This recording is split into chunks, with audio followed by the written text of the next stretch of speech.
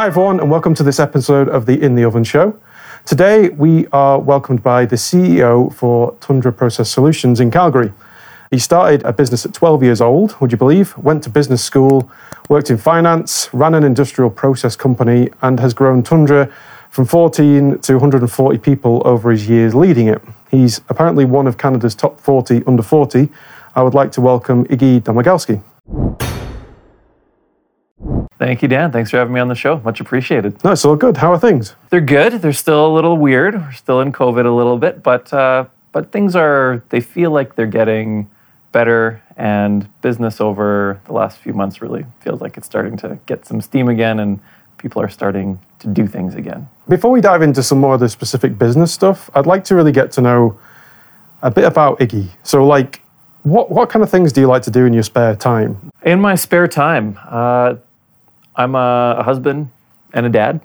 So I've been with the same gal for 19 years, and I've got twin daughters, and they're 11 years old. So they take up a lot of my time, and they still like me, which is really great. So I am soaking up all of that. We've got a little puppy that we got throughout the pandemic. So she's very socially awkward, but very cute. She takes up a lot of our time.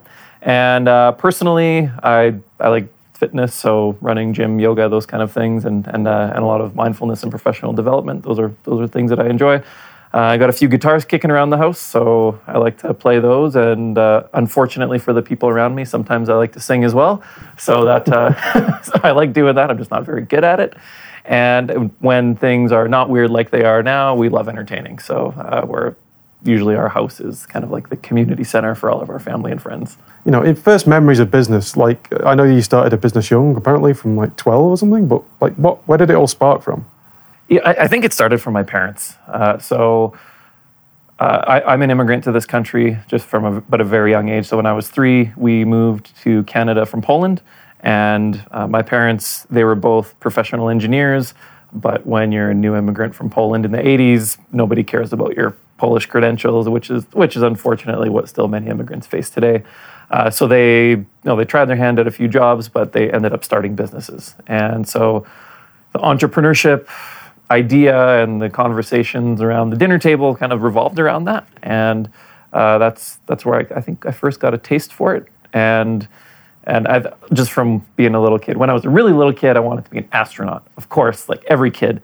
But after that, I thought that business would be something that I could be pretty decent at, and something that I saw my parents doing and they seemed to like. So that's the path that I ended up taking. So what were the early kind of memories of being in that mindset? What were you at school saying, I've got to go start a business as soon as I can? Or was it I've got to learn my stuff before I do that? What was it like early days? I think in the early days, it was a little bit of both. So when I was 12, I did start a business, but it was a tiny, tiny little thing. But still, I was 12. Yeah. And so this obviously dates me and anyone who's going back to age 12. So computers were a thing. There was computers, and we had a decent one. And I started something called a BBS, a bulletin board service. And so that was where somebody who had a dial-up modem could dial up into your modem, and they could connect, and then they could see what was on your computer screen. So that was cool. So people would come in and chat, and that's all you could really do in those days was chat with people on the keyboard. But I also bought this a CD that had a bunch of shareware on it, and the shareware you were allowed to sell it. And so when people would dial in, they could see a list of software that I had available for sale, and they could buy it. Except there was no PayPal or anything like that. So they actually had to mail me a check for $25. So people would log in, they'd see this, they'd see my address, they would mail me a check for $25, and then I would give them this little code so that they could log in and download this software that I had bought. So that was my first little foray into business. And I liked doing that, but at the same time, I knew that I wanted to go to business school and actually learn what the heck I was doing, because selling a $25 piece of software to a single user at a time on a home computer was a lot different than actually knowing what the heck I was doing. So what made you want to become a CEO? Was that an early thing for you, or?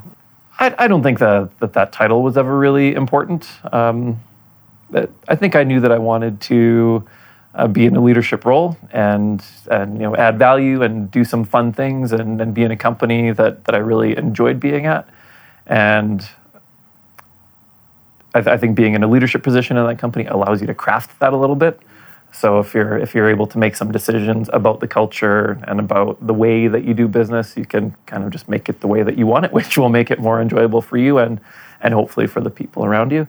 So yeah, the title was never really important, but I did know that I was interested in in running companies in one way or another. And was that the people aspect, or like was it just being the head guy that you had such a vision that you wanted to surround your people in that mindset? It was never to be the top guy. I think it was to create something meaningful, and that's harder to do from the middle of an organization.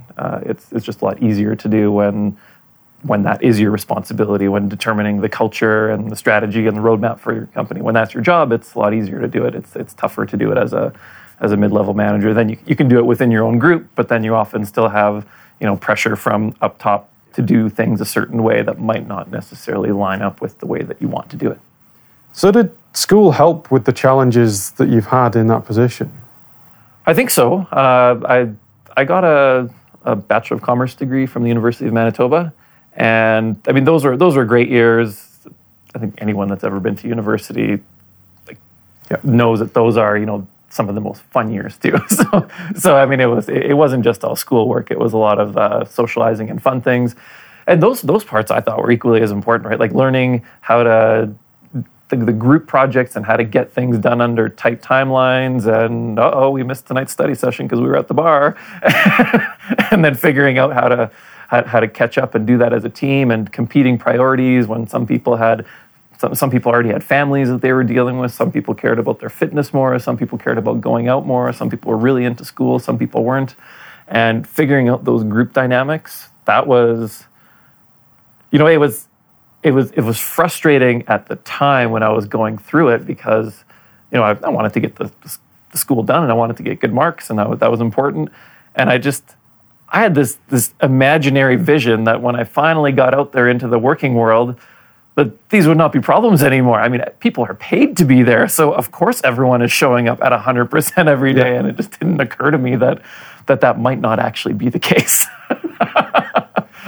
But it definitely prepared me for just for those competing priorities, and that not everybody shows up at 100% every day. I don't show up at 100% every day, and helping me to understand why people might not be showing up and what I can do to help them.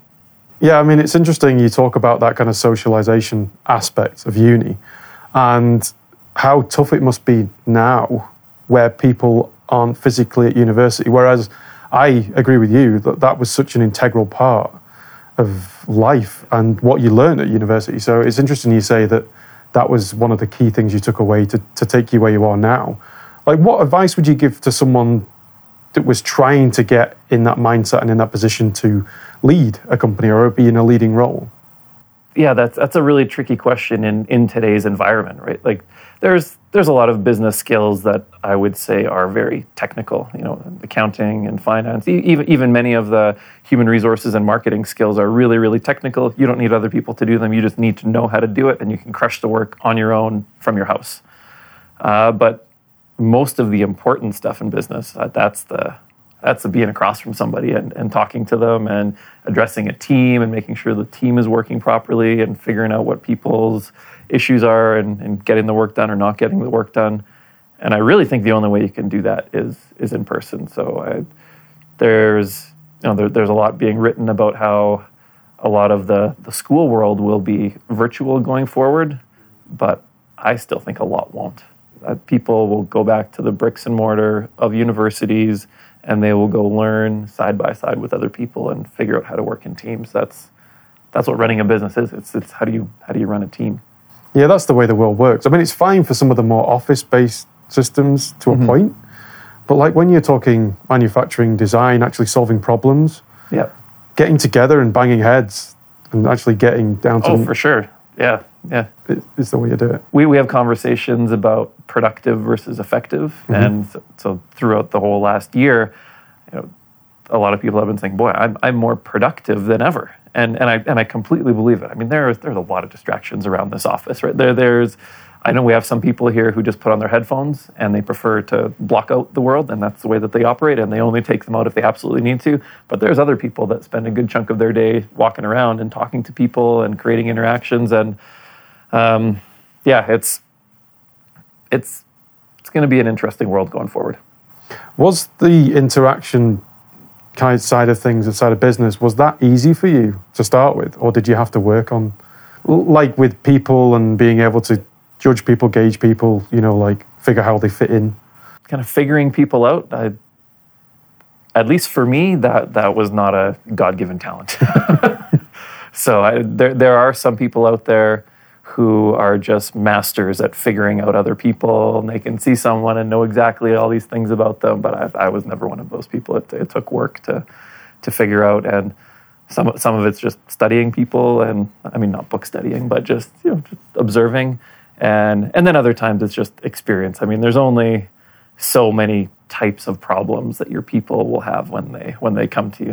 They're overworked, or they're not motivated enough, or they feel like they have no purpose, or they're having a bunch of family things going on, and those problems generally are finite. If you lump them into those kind of categories, and eventually you've just kind of seen most of them, and then you are having problems at home. Oh, you are not motivated because you don't believe in what you're doing, and you are lacking challenge, and you need to move to the next level. So they eventually fall into those kind of buckets.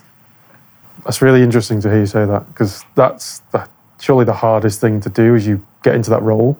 For sure. And you were leading a process company before you came to Tundra. Yeah. Like, how was that process? Was it similar coming from one company to the other? And what was that transition like? The company that I was at previous to this was one of our sister companies, and it was a lot smaller, so there was a lot fewer people, and I really, really knew everyone. So it was easier, and here there's more people, but essentially the problems are all the people problems are always the same, and it boils down to they're having some problem somewhere, not challenged, and usually the biggest problem is that communication has broken down somewhere between two or three people, and that needs to be addressed. So talking of that, how would you typically go about figuring that out? Yeah, figuring out the people problems is a tricky one, because people tend to get their back up when you start talking about the problems that they're having. But I think I've always tried to put myself into their shoes and figure out, like, what is going on? What is going on inside their head and in their life that these are the kind of the negative outputs that are happening, and really coming at it from a place of, I think, compassion and caring. And we've got 145 people here, and they're all amazing individuals, and I had the pleasure of hiring a ton of them. And I really care about them, and I want them to be successful. And so when there's something bad that's going on, I know they're not a bad person, right? Like we screen them, and they're awesome, and they're really great, and they're great at what they do. There is just something going on.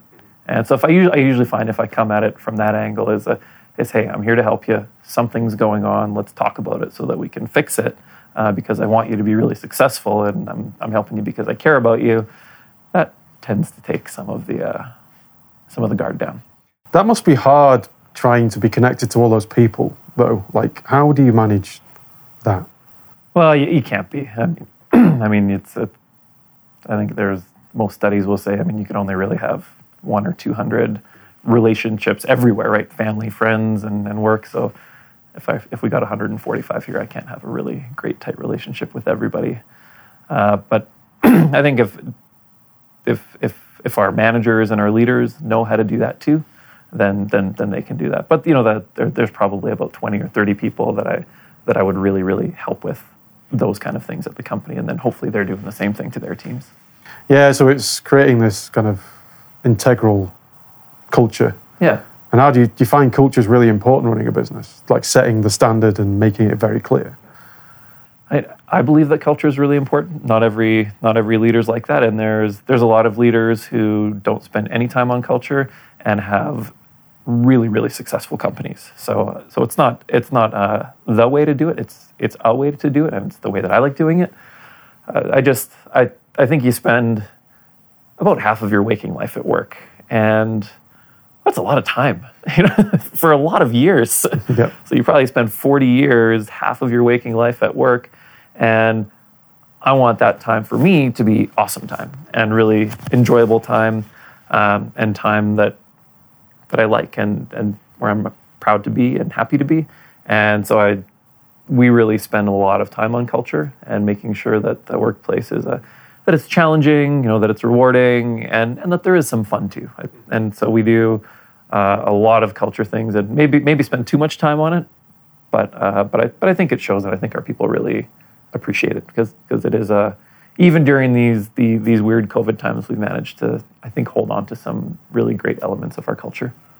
So you've grown from small numbers to quite big numbers for what you do. So tips, tricks, what happened? What was good, what was bad? Yeah. Well, growing a company is really fun, but it hasn't always been just straight up. Yeah. I mean, there's been ups, there's been downs, and we live in Alberta, and it's even if your business is not directly connected to oil and gas, and ours is, you'll still see up and downs. And I always tell people, I'm like, if you're not okay with this, don't work in Calgary, don't work in Alberta, don't work in oil and gas. If you want steady, go to my hometown of Winnipeg. It's very steady there. It grows 1.5% every year forever, and it's just a much more steady environment, which is great for a lot of people. So it has been some ups and downs, and there's been really fast growth times, and then there's been other layoff times, which are less fun. But I mean, general advice around growth is, I think you have to have a bit of a vision to know where you're going, and have a team that buys into that. And that's really helped us, is having longer term vision, longer term targets, so that you know where you're going. But then at the same time, breaking those down into, okay, well, what am I doing this quarter, and what am I doing this month to get there? And there's been certain times where we've grown faster, but there's never been really massive home runs that have happened. It's been little wins all along the way. It's just been a whole bunch of singles and doubles for 20 years. So you talked about oil and gas market kind of driving business. How do you ride that out? How do you plan effectively? And I'm not asking you to give away your secrets here, but generally, how's it been? Oil and gas is a challenging market, and from the outside looking in, it can seem like the good times are just wonderful, and they can be, but they're also really challenging. When times are really booming, finding talent is nearly impossible, and there's just a whole different kind of pressure. Really, really fast growth can be really, really challenging in a company. Just keeping the train on the rails is hard, and as you grow fast, all of your systems break. There's lots of problems. You don't have the right policies and procedures in place. Tons of HR problems. So there's problems in the growth times.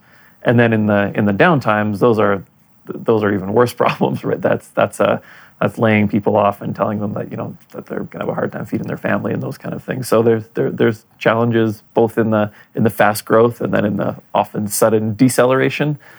But overall, I really like the industry. I like oil and gas. I mean, it's a primary industry in Canada. Without oil and gas in Canada, this country is in a lot of trouble, and so I think the work that we do is really important. I think the Canadian oil and gas industry is by far the most responsible in the world, and doesn't matter what happens today, tomorrow 90 million barrels of oil will be used, and the day after the same amount, the day after the same amount. And I think if somebody went up to a gas pump and instead of regular and premium, and it was Canada and Saudi, I think I know which one people would choose. And so I like the industry, and I think everyone here likes the industry. But at the same time, I don't think there's any doubt that over time oil will be needed less. That in my lifetime, oil and gas will still be. I think in my kids' lifetime, oil and gas will still be a very significant thing. But I don't really see it growing too much anymore, at least not in Canada. And so to deal with that, I think you need to diversify a little bit. We're trying to take and successfully doing it, taking some of our oil and gas products and selling them to other industries, which has been going well. And then recently, we actually sold Tundra to a company called Wajax, which is actually one of Canada's oldest companies. They're over 160 years old, and they're very diversified across industries and across the country, and that's allowing Tundra to better take its products and sell them to Wajax customers where the relationship already exists. I mean, for our Tundra people to go and sell our products to other industries, we first have to make those relationships in those new industries, which takes time. Whereas with this Wajax transaction, immediately overnight, we have access to all of their customers in every industry across the country, which is one of the reasons why we did it, because it was just such a perfect fit. So how did that come about, the merger, acquisition? Did they approach you? Was it kind of you put yourself on the market? Like, did it happen organically? Yeah, it was. It's actually funny. A contact of mine from university ended up calling me, and he just saw that I was at Tundra and said, "Hey, would you be interested in a transaction?" It was COVID, and I called our chairman, who's our majority owner at the time, and said, "Hey, what do you think of this? I know it's a weird time, but I think it's worth a chat." And so we all got on the phone, and initially, I didn't see a fit, and it's just because I didn't know enough about Wajax. But I think when folks think about Wajax, they think about forklifts, and they think about dump trucks and excavators and construction equipment, and that's not at all what we do. And they do that, but then they also have this other very large business that does, industrial parts and industrial services, and it was like a perfect complementary match, and it was like one of those deals like I've never seen before, where every puzzle piece just matches perfectly. And so we thought, okay, well, if we're talking about us going into that part of the business, that really, really makes sense. And then, so we started into due diligence, which was a lot of hard work, which I think made sense. I mean, the entire deal was done over Zoom, which is, I've never done that before. And a lot of people, I don't think, had done that before. There was no dinner to get to know anyone, or maybe having a glass of wine together. There was no handshaking even. So in order to overcome that, I think a few more lawyers and accountants get involved just to make sure that everything is the way that we said it was going to be, and of course it was, because the deal got done, and now that it's done, it's been really great. So we have a new owner who has said that they really want to keep us as we are and keep our brand and help where they can, and that's exactly what they're doing. So they're helping us be more successful, and now we're part of their story, and it's been a really positive move, I think, for our company, and it puts us into a really great permanent home forever. I mean, Wajax is a company that acquires. They don't buy companies and then spin them off like private equity. And they're 160 some years old. So we found a pretty cool permanent home for our team. I mean, acquisition's kind of the hot trend, isn't it, in recent years? Do you think that's, because I know Tundra have done that a bit, has that helped you grow, and now being acquired, do you think that's now just becoming a good part of business strategy? I think acquisitions are important. Tundra did a bunch along the way, but I think there's two kinds of acquisitions, right? Like there's the kind of acquisitions that Tundra and Wajax have done, which is, hey, we see a good company that's doing well, and we want to buy them, bring them into our fold. Maybe we can learn something from them. We can also teach them a few things, and together we can grow. Yep. And those are the kind of acquisitions that I like personally, because they're a lot more fun and accretive and enjoyable. And then there has been a lot of acquisitions, especially in the oil and gas market, and they're a little bit different, where there's maybe a weak player or two companies coming together and saying, we're coming together, we're eliminating 2,000 jobs. And those are a little bit more challenging, although probably very necessary. Those are not the kind that we've ever been a part of, and likely won't be a part of those kind. Like, acquisition can kind of help you grow your customer base, but how have you found it best to grow your sales, not only in number and revenue, but say geographic spread of clients? What kind of things have you done to help that move forward? Growing sales it's a real tricky one. Some of the really good things that I think we did over the last few years was changing compensation related to sales. Salespeople, many of them are really motivated by money, and so making sure that the proper compensation drivers are in place is important. And there was a time when our company had a bunch of lone wolf salesmen, and that's the way that they operated. You only needed one salesperson, one sales professional to go and win an account and sell them equipment. But the way our company evolved is we really needed more than one person on an account. So if we were selling to an oil company, we need somebody covering the head office in Calgary. And then you need someone covering the site. And then there's an engineering company involved, so you needed another person covering that. And then there might be a fabricator involved, so you need somebody covering them. So we created these capture teams to go attack the business. And essentially, instead of hunting as a lone wolf, to go hunt as a pack. And in order to do that, we had to change the compensation system to really be more of a team-based reward system. And so we did that 3 years ago. It proved to really increase teamwork, and it was working really well. So that was put in for about 20% of our company, which is our sales team, and it worked so well that we implemented it to 100% of our company. And now, so everyone in the company is on that aligned program.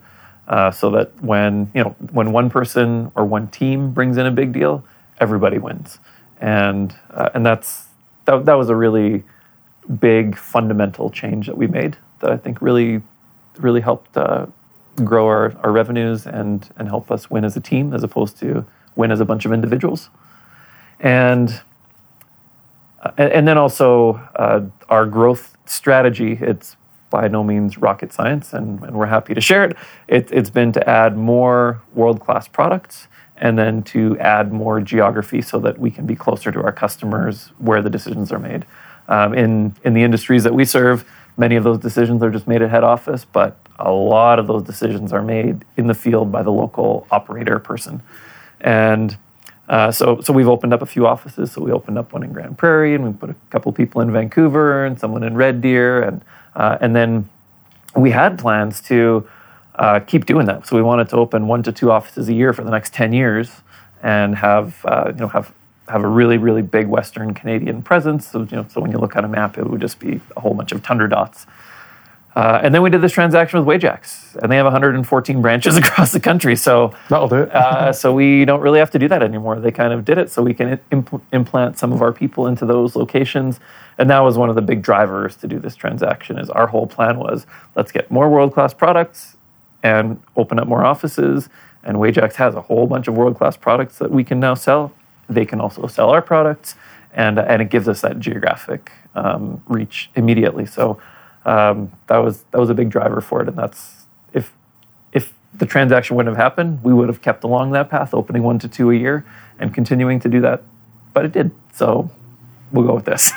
Yeah, no, it works. I really like that compensation team thing. I feel that's quite innovative and quite forward thinking. Like just having that, it just creates that sense of team and everyone's working towards the same goal. Do you find that is the case?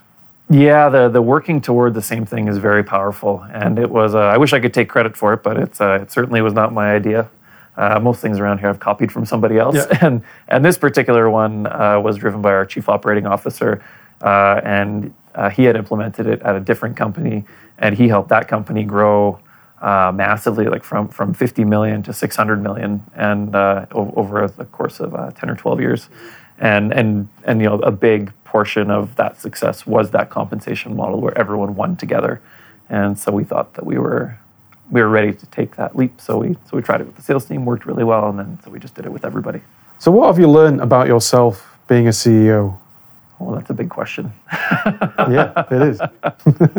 What have I learned about myself from being in this role? Well, I've been in this role for 5 years, and I think I've learned what's really important to me in a company, and so I would describe myself as a values-based leader that really believes in vision and culture, and so those are kind of the important things to me.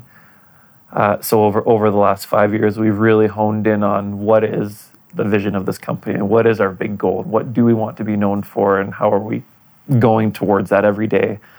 We really took a lot of time to really clearly articulate our core values, and that's just the rules by how we live and work around here.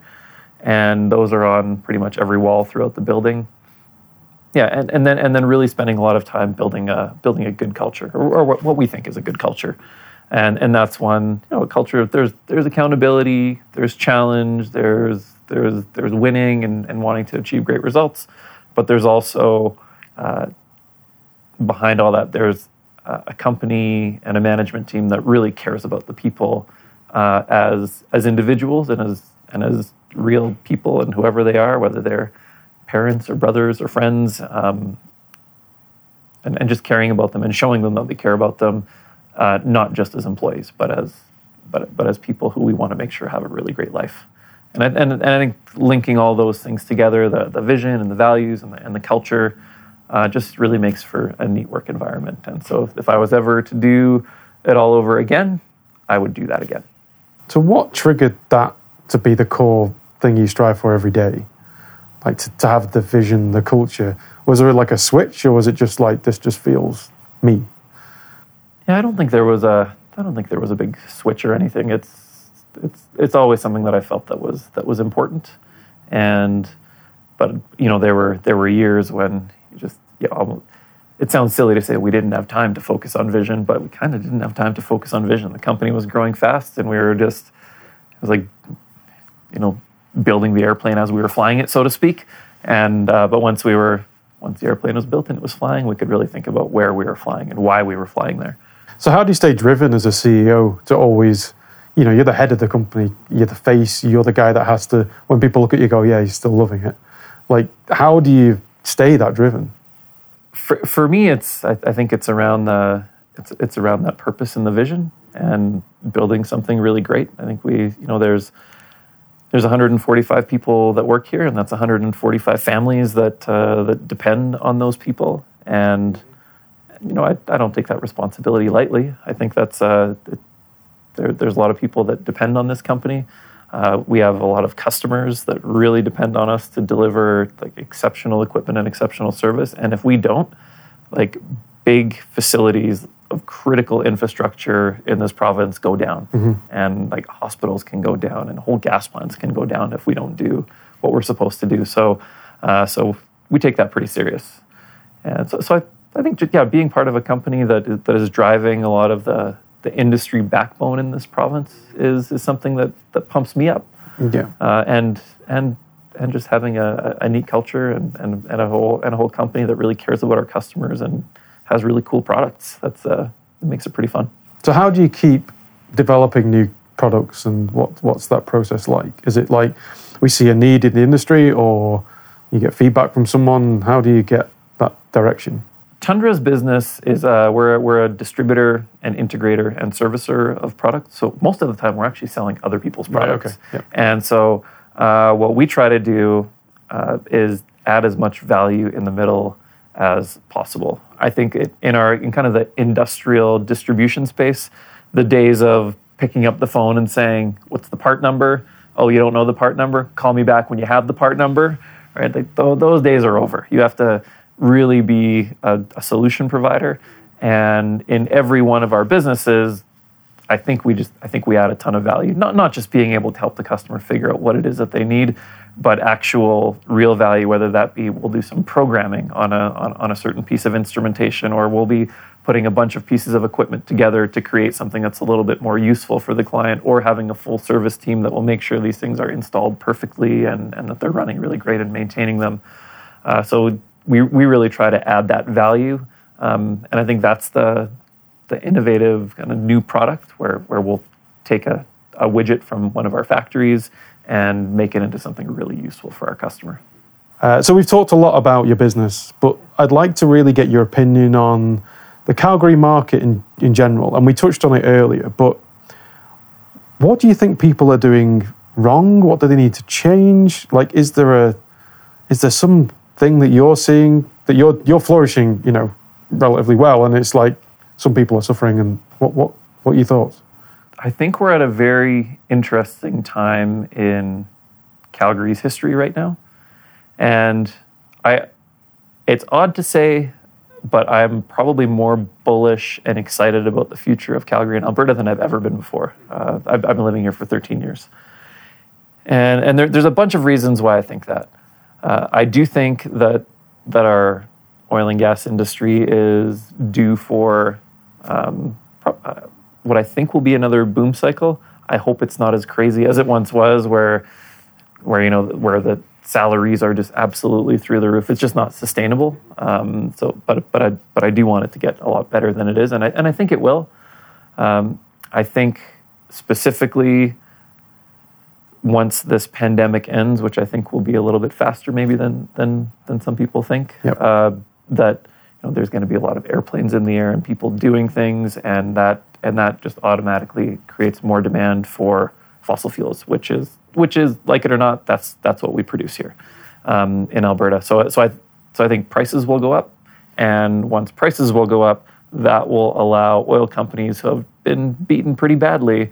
It'll give them the freedom to actually start growing again, and even in some cases maintaining again. There's been real lack of maintenance of a lot of equipment in the Alberta oil field.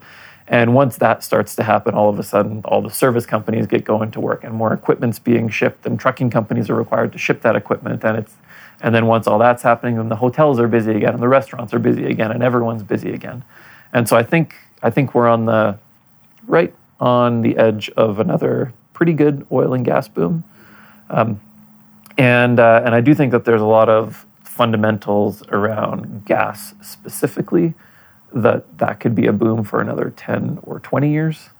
There's a big move towards renewables, which I think is great. But behind the scenes for a lot of those renewable projects, you need a natural gas plant as the backup, that's the way that it has to be. And working from home, I think that will always be somewhat of a thing for some people. And that requires more natural gas usage because you're heating your house when you're not there. The insatiable want for data and anything, whether it's Bitcoin or just more data for anything that we're doing in our world, requires just a ton more electricity. And in this province and in many areas in the world, that's natural gas is the cheapest form of that. So that's going to continue. And then there's like 10 other themes around that I think will really drive natural gas up. So I think we're in a good spot. Also, there's been, Calgary and all of Alberta have been working so hard to try to rebrand Calgary as something different than just an oil and gas center. And I feel like that's really gaining some steam. Calgary Economic Development and groups like that have just done a great job. Even recently, they've recruited a couple tech companies to come into town. And there's been a few big wins with, hey, there's going to be 500 jobs here from this one and that one, but there's also been a ton of little wins. These 10 people are moving here, and these 10 people are moving here, and these 10 people are moving here, and when you create 10 high-tech jobs, that's meaningful. And so I think Calgary is in a really, really good spot, even though a lot of people don't think it is. I think it really is. I think that the energy industry is going to be really good for the next little while, but plus we've spent all this time and effort on other things, and I think all of those are starting to pay off too. So I think we're in a good spot.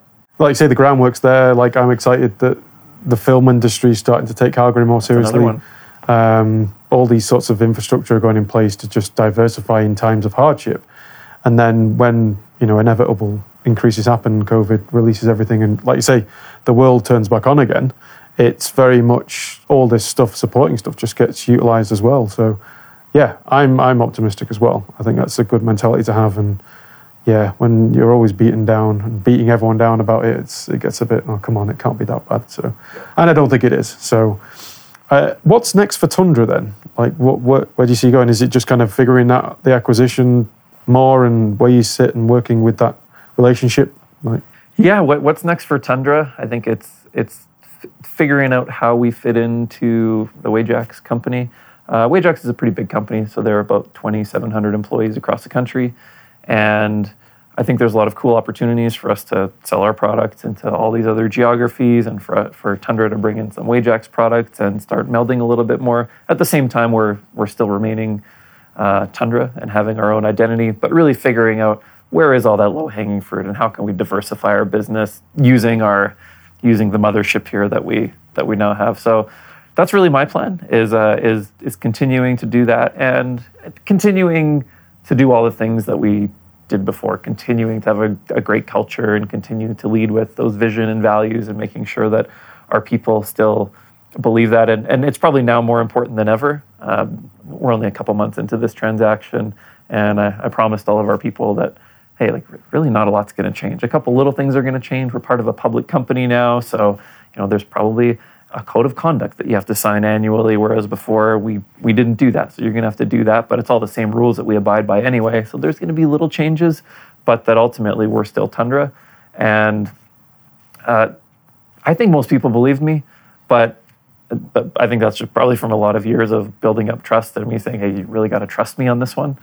But now I have to keep proving it all the time that hey, we actually are staying the same and we actually are staying our own company, but we're getting the benefits of this big company. So almost having to work harder at the culture things and harder at the vision and values things just to make sure that people still believe it, because for every acquisition transaction that goes right, like this one has, I think there's a lot that really don't. And almost every acquirer, I think, goes into a transaction saying, oh yeah, we love you guys. We love everything that you do. We love all your people. We want to keep everybody.